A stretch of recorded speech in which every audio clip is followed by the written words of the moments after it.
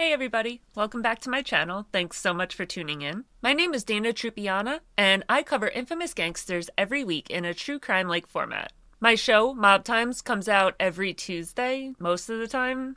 Well, it's Tuesday, and here I am. I used to say at 10 a.m., but recently I feel like it's probably better if I post around like 5 p.m., so that's where I'm trying to get into. It's worked out so far, so. If you're new here, welcome. If you've been here before, I hope you already know how much I love you guys. I love interacting with you. I appreciate that you're a part of this family that I've built around me, and just thank you so much for all your love and support. If you're someone that watches my channel a lot, you know that it has been months since I've posted a new video. That's pretty odd for me because I usually do a pretty good job of making sure that I get a new video out every single week. If I go an extra week every once in a while, it's usually because of something pretty serious. So the fact that I haven't been here in like 2 to 3 months is pretty huge. The next little bit is for the people that watch my channel and have been for a while. If you're a newcomer, you're more than welcome to join, but if you don't want to listen to me ramble about my life, I always have chapters in my videos, and you can always skip to the next chapter and not listen to me talk about my life. No harm, no foul, so feel free to do that. This is also the first time that I am talking to absolutely anybody about this. I didn't post it on my personal pages. I haven't talked to more than 1 or 2 people in person about this. And I thought that making this video and talking about it on here would be the perfect way to kind of get it all out in the open once and for all,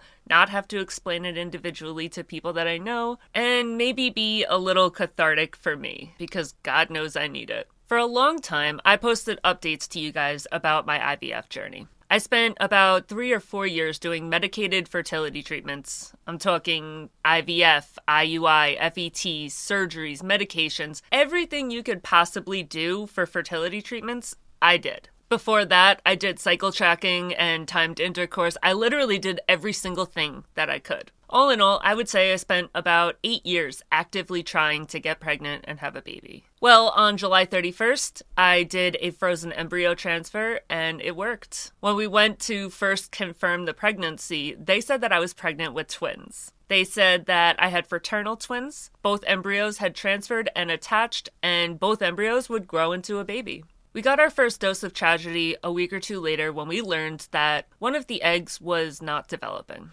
They didn't call it a miscarriage or a death. They just said that the egg didn't grow, but it did implant. That didn't, really compute with me. It attached. The egg is right there. I can see it. Why is there nothing happening? How could it just not be? But it wasn't showing any signs of life. The other embryo, however, had split and become identical twins. So we still had twins, but now just different. We had identical instead of fraternal twins. I was considered a high-risk pregnancy right off the rip. After all the treatments that it had taken to get me pregnant in the first place, I already had a lot wrong with me.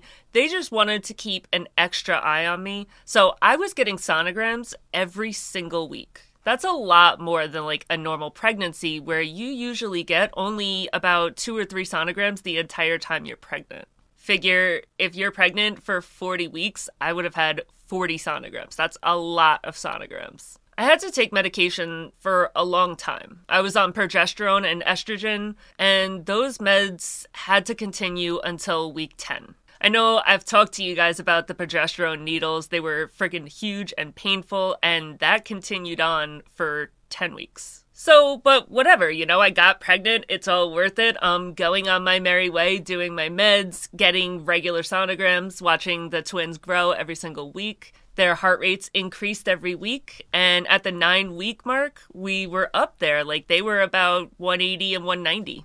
Around the 6-week mark, I started to bleed. We called the doctor, and it was this big thing. But when I went to the doctor, we were able to see that not only were the twins in there, plus the embryo that didn't grow but did attach, now there was a hematoma and a fibroid in my uterus, which was causing the bleeding. Not dangerous for me, not dangerous for babies, but would cause bleeding and just yet another thing to add to the high-risk pregnancy. There was a whole lot that went down during the interim, But the general consensus was that I was on bed rest. If I did something as small as like clean my kitchen, wipe my counters down, I would bleed for days and days. Being on bed rest was fine with me too, because I had such lower energy than I've ever had in my entire life. I'm not even talking like, oh, I'm just tired, I'm always tired. No, I'm talking about the amount of energy it takes to sit up is exhausting. But it's whatever. I've always heard that you're really tired in the beginning of pregnancy, so it is what it is, just grin and bear it and keep on going. About a week ago, I was hanging out in my room. It's about 3 a.m. because now I'm spending 24/7 in bed. Obviously, my sleep schedule is way off, so 3 a.m. is totally a normal time to pretty much be starting my day off. And I started having heavy bleeding. Like the kind of bleeding where something is wrong. So I went to the hospital. At the hospital, they said everything was fine. They showed no signs of worry, no signs of concern, nothing. I personally was super concerned because the baby's heart rates had gone down. They were previously around 190 and now they were just at like 160, 140. But the doctor said that that was normal at 11 weeks. So, okay, just keep on keeping on and stay in bed. The next week was rough and the bleeding continued, but the doctor said I was fine. So I'm fine. As long as I stay in bed, I'm Gucci, baby. The 12-week appointment finally comes up, and to skip over everything that happened, we found out that the babies no longer had a heartbeat. They had me into emergency surgery in less than 24 hours, and that was that. It's been a very painful and hard recovery. I'm still dealing with it, but I'm doing my best to get back to my life and get back to the normal that I used to have. And kind of let go of the dream of what I thought was gonna be. I have decided that at this point, I'm done. I went through so long, so many years of trying, doing everything, and it was all for nothing. So at this point, I will just be fine spending the rest of my life traveling with my husband. I really don't need a kid. I can just sleep in every day, whatever. So aside from that sadness, I did finally finish my kitchen. I'll post pictures of where it's at. It's not 100%, but I would say it's about 90% done. So if you've been following me for a while, you know that I have been having this work done for so long, and it is finally done. I also made a Reddit thread a few weeks ago that got pretty popular, and a pretty big YouTuber picked it up and made a video with the Reddit post read on the video. If you're a longtime viewer, you know that my best friend was murdered in 2015, and nobody has ever been arrested for it. So I'm trying to put together money to get a PI to try to get some closure on this case once and for all. The creator that made the video, Maverick Files, was amazing, and he actually donated $2,000 of his own money. And he's also planning to do a second full video dedicated to Billy's case, and it's supposed to come out in late November, early December. If you want to watch the video, I'll link it in the description of this video, or you can go to my playlist featuring Dana Trupiana. And yeah, it's just been a lot of laying down, laying in bed, feeling sorry for myself, and that officially ends now. So I'm back to making videos. I hope you guys enjoy. So our episode today is going to be on Meyer Lansky, an American organized crime figure and one of the most iconic mobsters there ever was. He was a founder, an innovator, and a personal close friend to a lot of the guys that I've already covered on this channel. So let's get into it, shall we?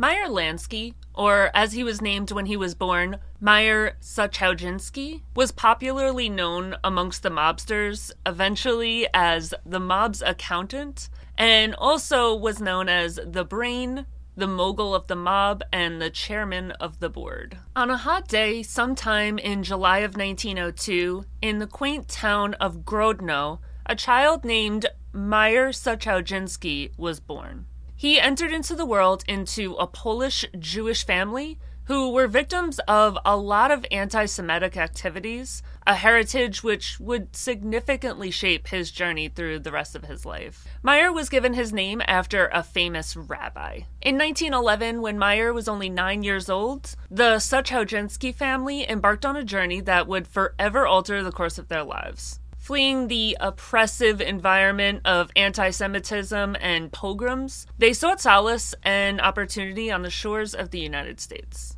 They followed the path that, at this point, I'm pretty convinced all families immigrating into America followed. His father, Max, headed to America in 1909 and set up a life on the Lower East Side of Manhattan. 2 years later, on April 8, 1911, Meyer, his brother Jacob, and his mother Yetta all headed to America and reunited with the father, having a life already in place for them. When they arrived on American shores, Meyer's family underwent a transformation, not just in their name, as they adopted a more Americanized last name, Lansky, which had been given to his father on Ellis Island, but also in their aspirations and what they wanted to do. The Lansky family settled in the Lower East Side of Manhattan, which was at the time a melting pot of cultures and opportunities. And that is something that you don't really experience too much in other countries. A lot of other countries are very segregated. There's not a bunch of different cultures all put into one little neighborhood. And that's a really cool thing about America, is that you get a chance to interact and live right near people of other cultures. Their transition to the United States was not without its own complications. It's said that during the immigration process, the family had a curious dilemma. Meyer's parents, overwhelmed with the whirlwind of change, reportedly could not recall their son's exact birth date. Faced with this perplexing situation, because who doesn't know exactly what day their kid is born, an arbitrary decision was made. July 4th would become Meyer's official birthday for his immigration records. So now, as per any official documents he has, July 4th is his birthday. It might be the day he was born, but probably not. They just kind of pulled that date out of a hat. But now, Meyer Lansky's new birthday was July 4th, 1902.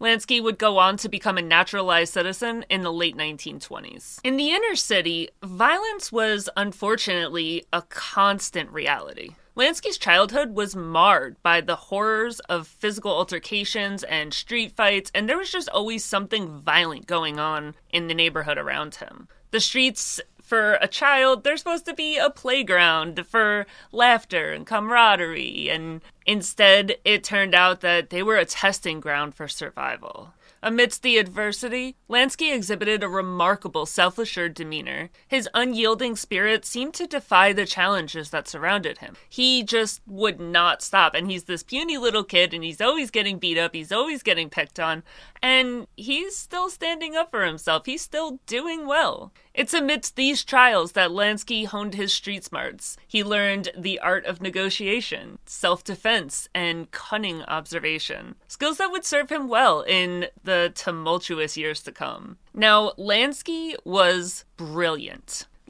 He tried to exude this, tough exterior. He's a little puny thing, but he's trying to act tough because he has to act tough or he's going to get beat up every single day.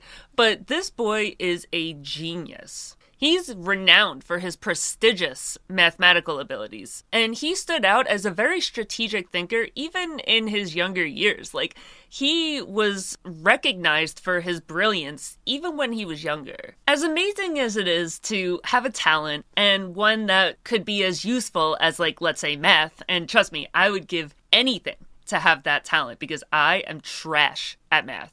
But imagine what it has to be like to be poor little Meyer. Growing up on the streets where gangs and violence are regular, people of all ages, even his own age, are running the streets in the gangs, doing violent crimes. He's growing up around a heavy Italian and Irish population, and they each have their own subset of little gangs and mafias. And this poor little nerdy boy that loves numbers and charts and business, he is walking it completely on his own. Like, you gotta feel for the poor little guy. Eventually, when he got a little older, he would hook up with Bugsy Siegel and Lucky Luciano, but as a kid, this kid's just completely by himself, and it's so sad. I think about him and I just want to hug him. Despite his intellectual promise, Lansky cut his formal education short himself. After graduating from the 8th grade, the family was having a lot of severe financial struggles. He had a lot of pressure. He needed to make sure his family would remain in their house, and that forced him to leave the classroom behind and enter the world of labor. He quickly mastered the intricacies of metalworking, and later he transitioned into becoming an auto mechanic. Lansky's father, seeking to provide for his family, joined the ranks of the city's bustling garment district as a garment presser. The garment industry was one of the pivotal driving forces behind the city's economy, and it was within that industry that Lansky's father sought to secure his family's financial future. As the family adjusted to their new life, young Meyer Lansky found himself stepping out into the world of education once more. Once the father was able to get a job in the garment district and things were a little more stable financially, Meyer Lansky decided that he was going to go back to school and try to get more of a formal education. The family then moved to Brooklyn.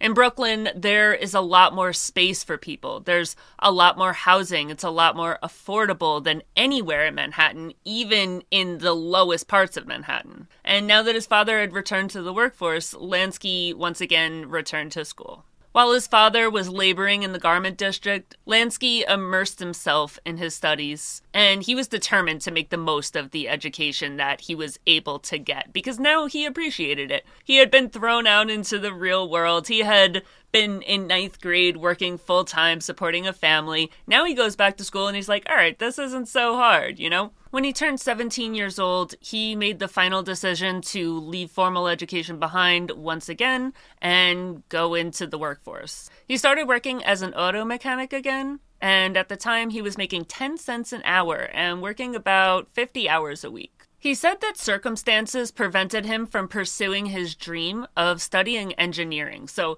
who knows, maybe his dad lost his job again. Who knows what circumstances led to him having to go back to work and drop out of school again, but he did not graduate high school. As much as he was a numbers guy and he loved being in an office and he loved doing the books, he picked up the tools and started working with his hands. And his work as an auto mechanic was just temporary. Like, it was never meant to be a career. It made him money for now. But honestly, later on, it would probably come in handy when he started an auto theft and auto resale ring. So, you know, everything happens for a reason. His father's career in the garment district actually had a pretty profound impact on Meyer's life. Later in his life, his grandson would say that one of the things that he most distinctly remembers about his grandfather and their interactions together was his counsel on clothing. He said that his grandfather provided a full-blown education on clothing, the proper materials to wear, the stitching that made clothes good or not good. This education that Meyer received through his father at the garment district was later passed on to his grandson. While he was going to school, Meyer also began playing craps with the boys in the area, and that is pretty much where the story of his life starts. While playing craps, he gets introduced to infamous Arnold Rothstein, and Meyer started a straight-out business out of this little pastime, going from playing craps on the streets to a full-blown gambling business. When people would ask Lansky where he came from, he would often respond to people and tell them that he was from Poland, which is a little weird. Nobody really knows why he did that. Like, there's nothing wrong with saying he was from where he was from, but I think it was just Poland was an easier answer. By the time he was only 16 years old, Lansky had already attracted the attention of law enforcement. He was accused of felonious assault and disorderly conduct. These charges never went anywhere, though, and this would pretty much be foreshadowing of what was to come. Throughout his life, Lansky would only ever be put in jail one time.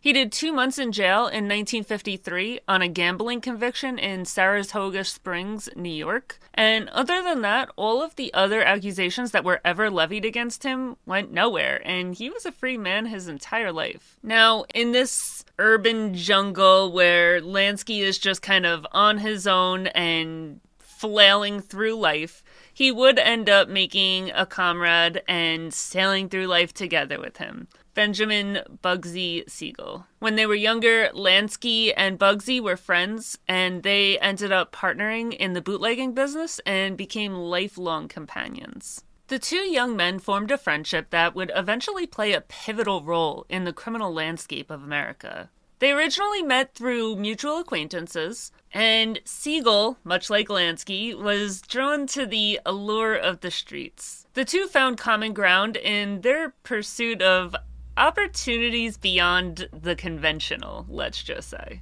As the early 20th century gave way to the roaring 1920s, the underbelly of American society was undergoing a transformation. Prohibition, the nationwide ban on the sale and consumption of alcohol, created a thriving underworld that reveled in illegal activities. In a tumultuous era, Meyer Lansky and Benjamin Bugsy Siegel emerged as central figures, shaping the destiny of one of the most notorious criminal enterprises of all time, the Bugs and Meyer mob. If you watch my channel a lot, say it with me, Prohibition created the mafia. And Prohibition created these guys as criminals. They had a shared ambition, a keen understanding of the opportunities that Prohibition presented. And they seized that chance and they ran with it. With their distinctive skill sets and personalities, Lansky and Siegel found themselves uniquely positioned to make their mark on the criminal landscape. Now, Lansky and Siegel, they each have their own distinctive skill set. They each have their own personality, they each have things that they are strong in, and they are complete opposites.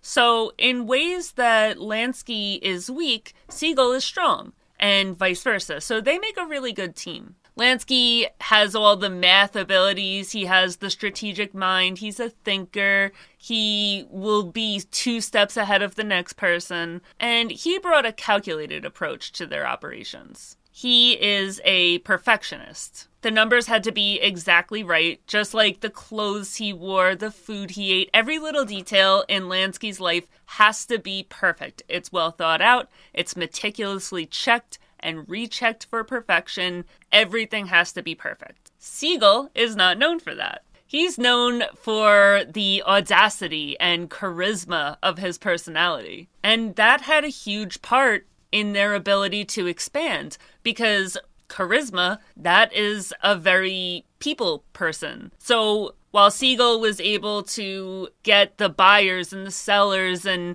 get all the people work done, Lansky was able to get all the numbers and the actual business and the planning and everything behind the scenes done. The different skill sets between the two really helped them grow their business reputation. The Bugs and Meyer mob operated in a world that is marked by violence. There's a lot of competition, and everybody out there is trying to be the biggest bootlegger. There's this huge open black market for alcohol because once you make something illegal, everybody wants it. And all of the criminal organizations are vying for control over this lucrative trade. The Bugs and Meyer mob built a reputation for violence, and it earned them a fearsome image that let people know not to mess with them, or else. Not only was the Bugs and Meyer mob involved in bootlegging, but they would also end up being hired out individually for murder-for-hire plots. The mob's activities extended beyond bootlegging and ended up going into gambling, extortion, and prostitution.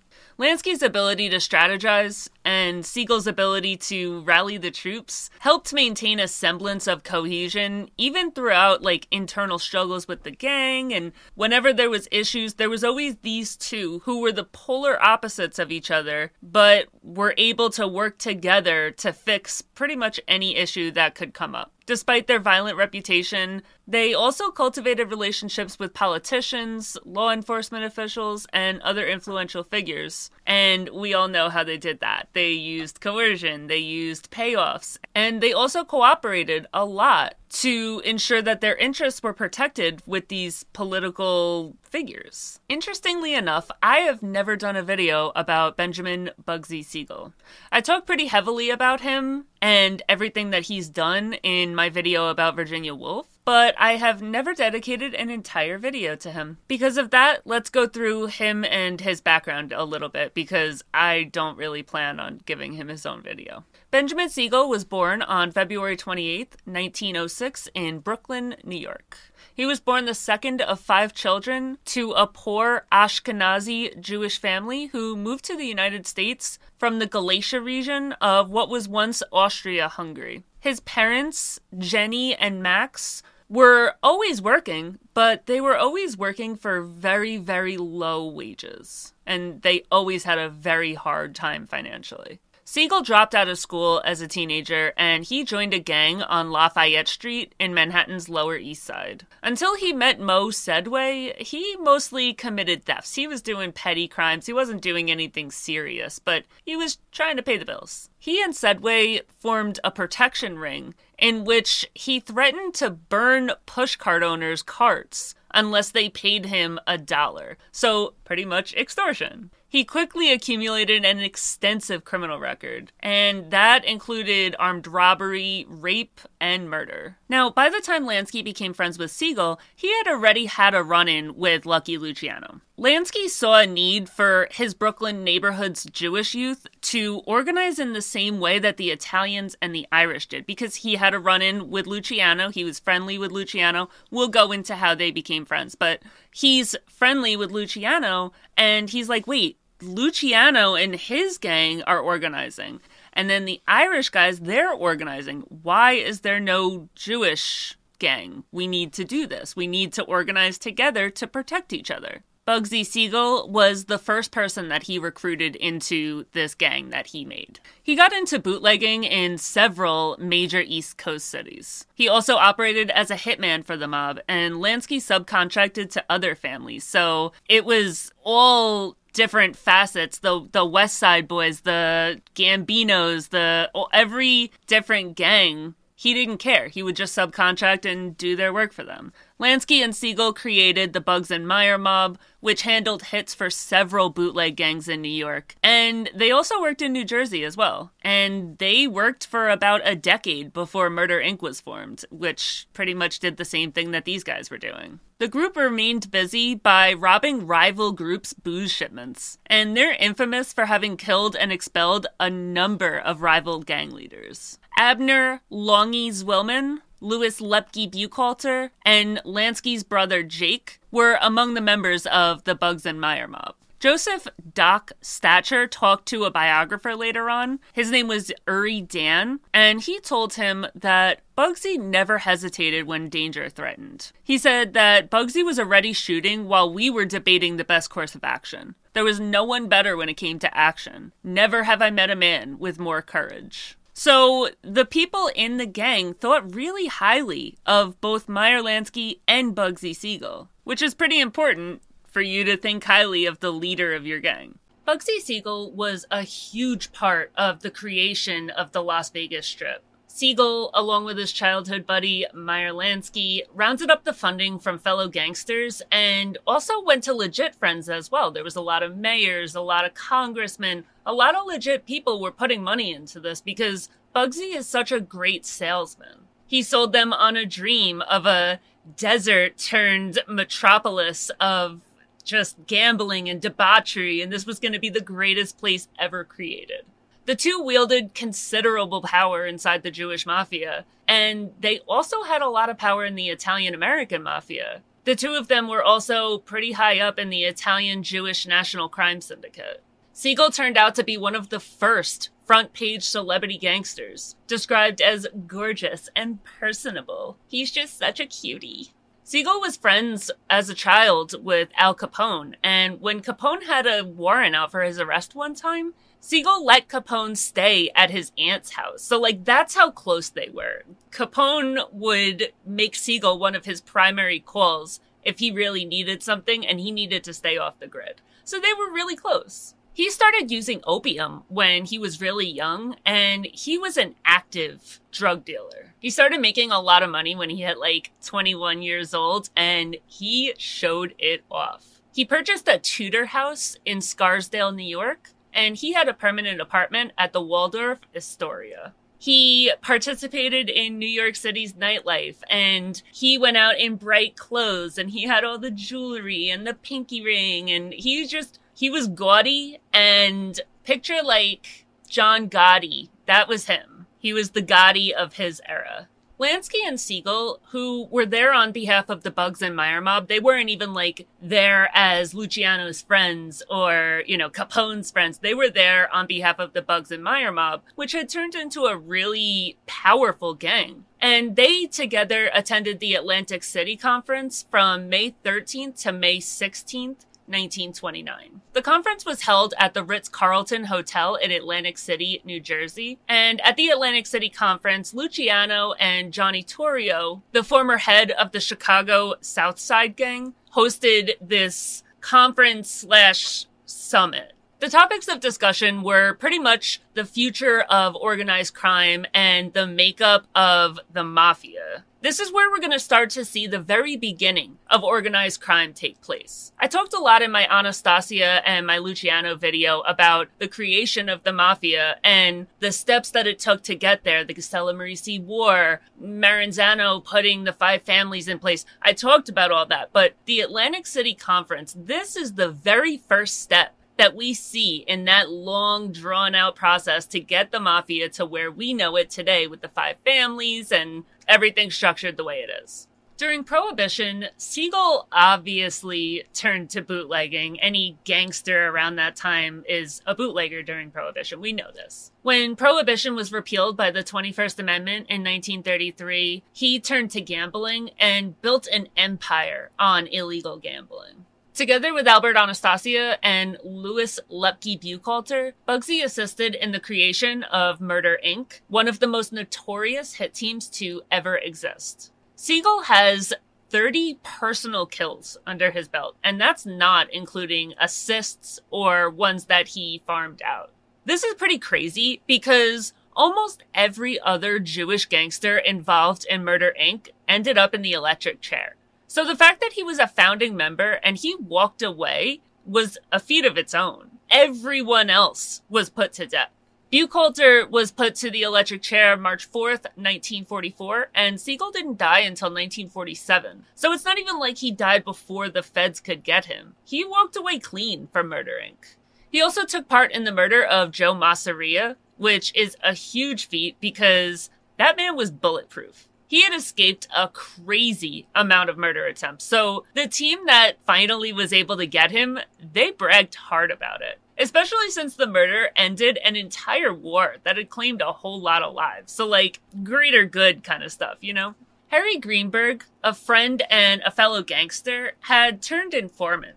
And Siegel was charged with his murder in 1941. In 1942, he was found not guilty. In Las Vegas, Nevada, Siegel managed and provided funding for several of the first casinos ever built there. I'm talking, when Siegel decided that he wanted to build Las Vegas, it was a desert wasteland. Las Vegas is what it is today because of the efforts of Bugsy Siegel. And yet, unless you're interested in the mafia, you probably have no idea that that's the case. When developer William R. Wilkerson ran out of money, he helped with the Flamingo Hotel. Siegel took charge of that undertaking, and he oversaw the last phases of the construction. The Flamingo premiered on December 26, 1946, during torrential downpour. I'm talking storm of the century. Nobody was going out of their house to go to no casino. As a result of the poor response and a lot of technical issues that were going on during the opening, it ended up getting shuttered. It reopened in March of 1947 as a finished hotel, but by that time, the mafia was persuaded that Virginia Hill, Siegel's lover, or both of them together, had stolen an estimate of $1 million from the budget that was made to build the Flamingo. On June 20th, 1947, a sniper shot and killed Siegel through the window while he was at Hill's mansion on Linden Drive. It's pretty widely known, or at least widely believed, that it was Lansky himself who put the order out for Siegel to be killed. And that always pissed me off, to be honest. And that's why it took me so long to make a video about Meyer Lansky. Like, okay, yes, I get it. In the Mafia, it is always your best friend that takes you out. That's normal. But this is so OD and like crazy to me that Lansky took out his best friend since he was a kid, and it was all over like money. Like, what an asshole. It's not even like he went crazy and killed a maid guy or something like that. Like, it was over money, and he killed his best friend. And that just makes him a douche in my eyes. The chance encounter between two teenagers, Meyer Lansky and Charles Lucky Luciano, would eventually forge a friendship that make a huge mark on the entire creation and the rest of the Mafia for all time. Lansky and Luciano met in the streets that they both grew up in. I have an entire video about Luciano, so I'm not really going to go do a whole recap like I just did about Siegel. If you want to know about Luciano, you can go watch that video, or you could watch the video on Anastasia. I talk a lot about him there. So if you're interested in learning more about him, either one of those, they'll both be linked in the description. Go check those out, but I'm not going to do a whole recap on Luciano here. The first encounter between the two of them was when Luciano, this hard little Italian gangster on the block, attempted to extort protection money from Lansky as he walked home from school. This encounter, when you're looking from the outside, it's like, oh shit, Lansky's getting bullied, Luciano's going after him, this is not good. But it actually set the stage for a relationship that would evolve into one of mutual respect, strategic partnership. They were the best of friends until the day one of them died. Like, they were biffles. Luciano is a member of the Mafia, but one of his most trusted advisors is a non-Italian partner. And the friendship between the two of them was a huge reason that the Castello Marisi War happened. So this friendship means a lot. Lansky, refusing to be bullied, demonstrated the balls of steel that he possessed by standing his ground against Luciano's attempted extortion. This act of defiance not only caught Luciano's attention, but it also earned his respect. He was like, all right, this little kid can stand up for himself. That's cool. He recognized in this tiny little kid. Now, remember, fully grown, Lansky is 5'4". So as a kid, you gotta figure he's small. But Luciano was able to see Lansky's tenacity and his intelligence through just having a conversation by trying to extort him. Luciano realized that he would be a huge asset and a very good person to bounce ideas off of and just have a partnership with. So he became friends with him when Lansky would not let him extort him. The friendship between Lansky and Luciano is very similar to the one between Lansky and Siegel. Luciano is very similar to Siegel. He has a lot of charisma, he's a natural leader, and he's a people person. Lansky's strengths are more strategic thinking, business acumen. He does a lot of behind-the-scenes stuff. So whoever he works with that has those kind of attributes, it's going to work well together. Lansky was one of the few people that was able to rein in Luciano's raging temper. And Luciano was the one that was able to go out, shake the hands, form the partnerships, and he's the one setting up the income to come pouring in, and then Lansky's dealing with the income once it comes in. Having Luciano around is also very helpful for Lansky because he's already indoctrinated into the Italian Mafia. That is something that would be almost impossible for Lansky and Siegel alone to try to penetrate. They could not do it. This is still during the time that the Italian Mafia does not work with anybody that is not Italian under any circumstances whatsoever. The trio's friendship would be a huge driving force in creating the change necessary for the Italian Mafia to start working with other ethnicities, but at the time, they do not work with anybody else at all. So Lansky and Siegel have a very rare ability to have some kind of contact with the Italian Mafia, where no other Jewish gangsters would have that unless they had a person that was already in the Mafia, which was rare because people in the Mafia didn't talk to people that weren't Italian. So it was just kind of a catch-22. So Luciano, this is a match made in heaven for Lansky and Siegel. Lansky made the introduction to Rothstein, and Luciano started working together with Lansky and Siegel under Rothstein. The three of them continued to work under Rothstein until 1928, when Rothstein was assassinated after he was scammed and refused to pay for it. I talk a lot about Rothstein's death in the Albert Anastasia video. Once again, you can go check that out if you're interested. While Lansky introduced Luciano to Rothstein, Luciano was working under Joe Masseria. While Rothstein would work with Luciano, Masseria is what they call a mustache Pete. He did not talk to, no less work with people of any other origin than Sicilian. He even went as far as to call Frank Costello a dirty Calabrian on more than one occasion, just because he wasn't Sicilian. He was from Italy, but he wasn't from Sicily. So, he would talk to him, but he didn't like him. So, the fact that these guys are Jewish, that is just not happening. Get away from me. I'm not interested. So, it's not like Luciano could return the favor. Lansky introduced Luciano to his boss, but Luciano could not introduce Lansky and Siegel to his boss. The Mustache Petes, who are pretty much just the older generation of gangsters who strongly believed in the ideas of the old Sicilians and only Sicilians. I'm talking Black Hand era gangsters. And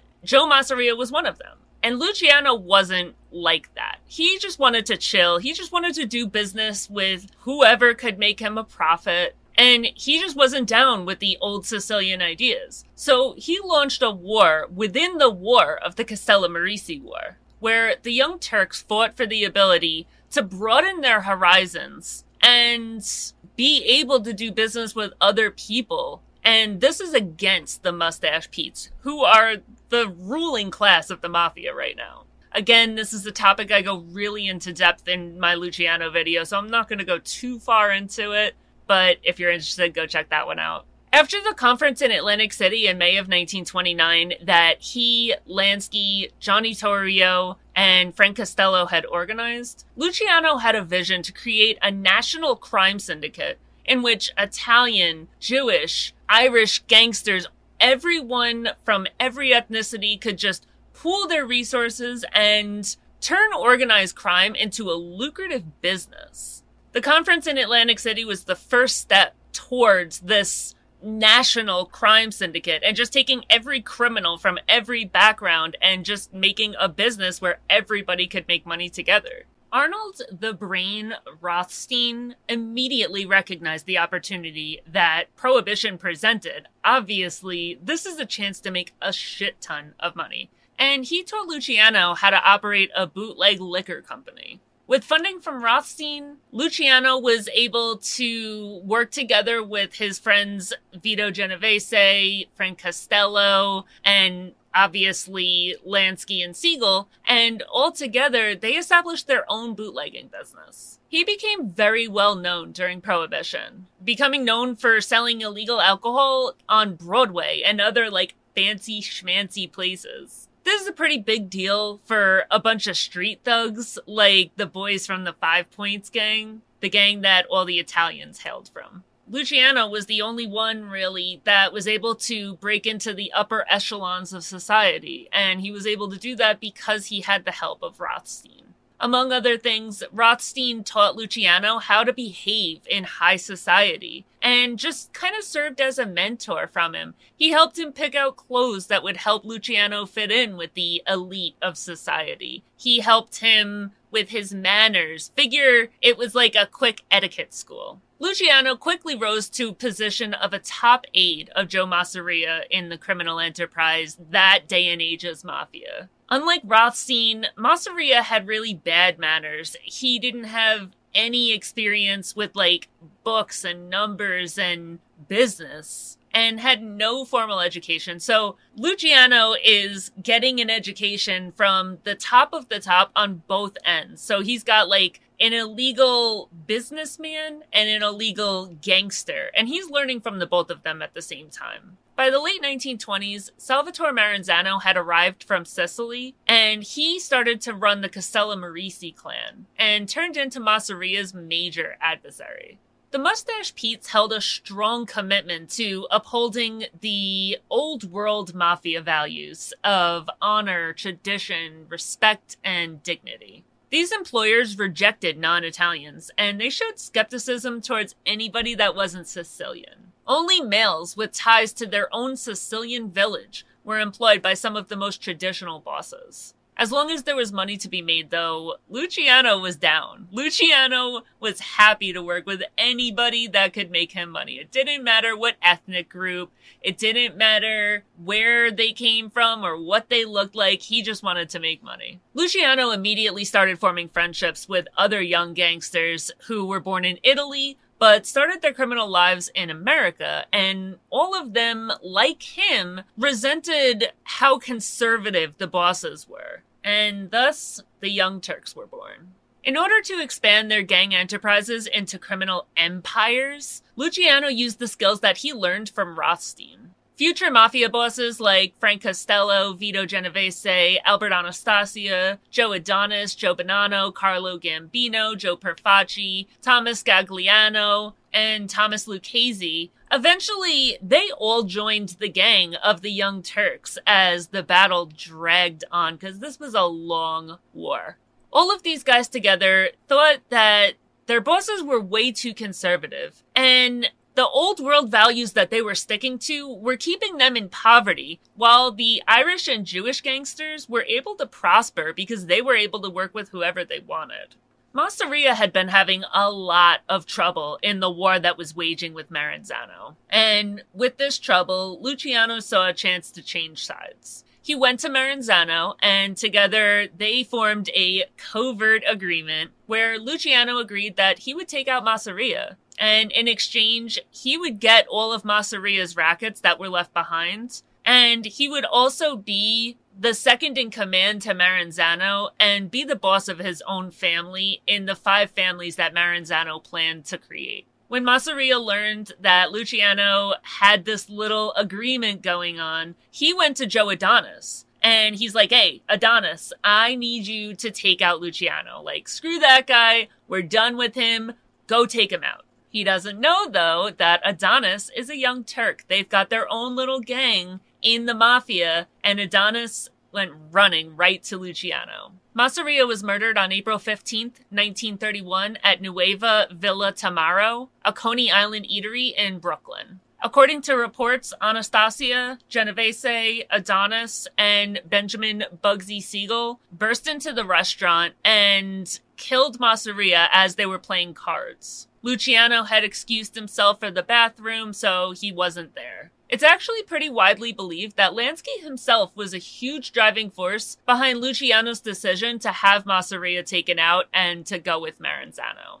And that was kind of Lansky's role. He was kind of like the fairy on his shoulder, like the angel and the devil. He was just always the one in Luciano's ear, like, oh, this is the decision you should make. This is what you should do. And just constantly trying to guide him, and Luciano listened. Things went south with Maranzano pretty quickly, so Luciano ended up pretty quickly after Masseria died, making the decision to have Maranzano taken out as well. He sent 4 Jewish gangsters, whose faces Maranzano's employees had never seen, to Maranzano's office. It was pretty easy to find gangsters that Maranzano's employees had never seen because he had Lansky and Siegel, and they were able to find Jewish gangsters that nobody had ever seen. It was really simple. 2 of the gangsters disarmed Maranzano's bodyguards while they posed as federal agents. So they pretended to be arresting them, took their guns away, and then the other 2 of the gangsters went into Maranzano's office and repeatedly stabbed him before shooting him. The only Italian that was there that day was Lucchese, and Lucchese just went so that he could ID him because,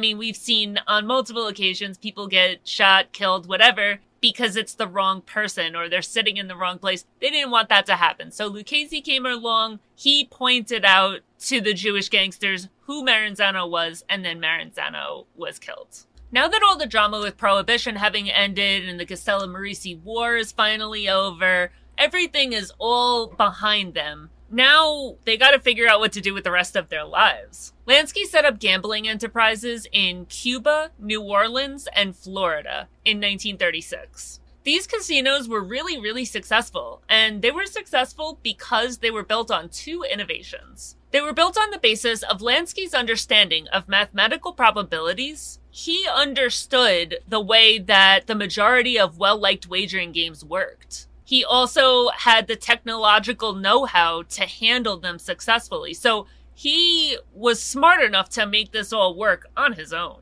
In order to protect the business from other criminals and from police enforcement, the mafia leveraged connections and bribed officials and pretty much did what they do for all of their criminal activity. They paid off the legit guys. And them paying everybody off was what allowed Lansky to have his casinos both legally and physically protected. Regarding the games and the bets placed within their facilities, there was a strict code of integrity. In Florida and pretty much everywhere, Lansky's carpet joints were never clip joints. It was never a situation where players weren't sure whether the games were fair or not. Everybody was very clear. It was extremely fair. This was not a scheme. This was not, oh, I'm not going to ever win because it's owned by the mafia. No, this was a legit place. Lansky made sure that the personnel in charge of running the games were guys of impeccable character. So not only was Lansky set on making everything fair and upfront,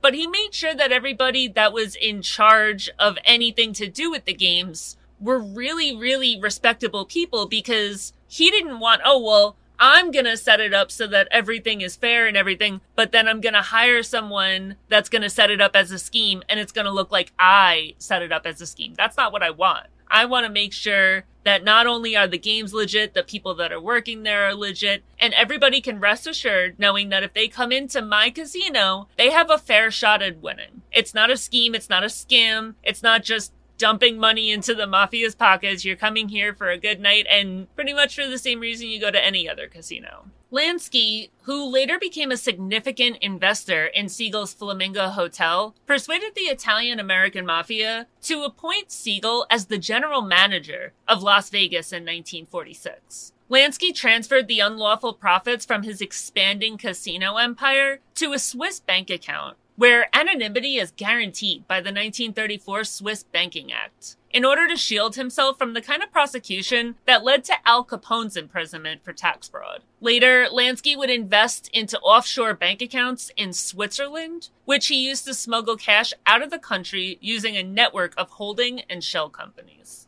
Alright guys, that is going to be the end of part 1 of Meyer Lansky. This is going to be another video with a lot of parts to it, and that's perfectly okay, because Meyer Lansky is a friggin' monster, and he deserves multiple parts. But more than that, this video is already super long, and would be hours if I put all the information about him into this video. Thanks so much for watching. If you're still here, you're a real one. I hope you enjoyed the video. Please don't forget to like, share, comment, follow, do all the things, and I'll see you next week.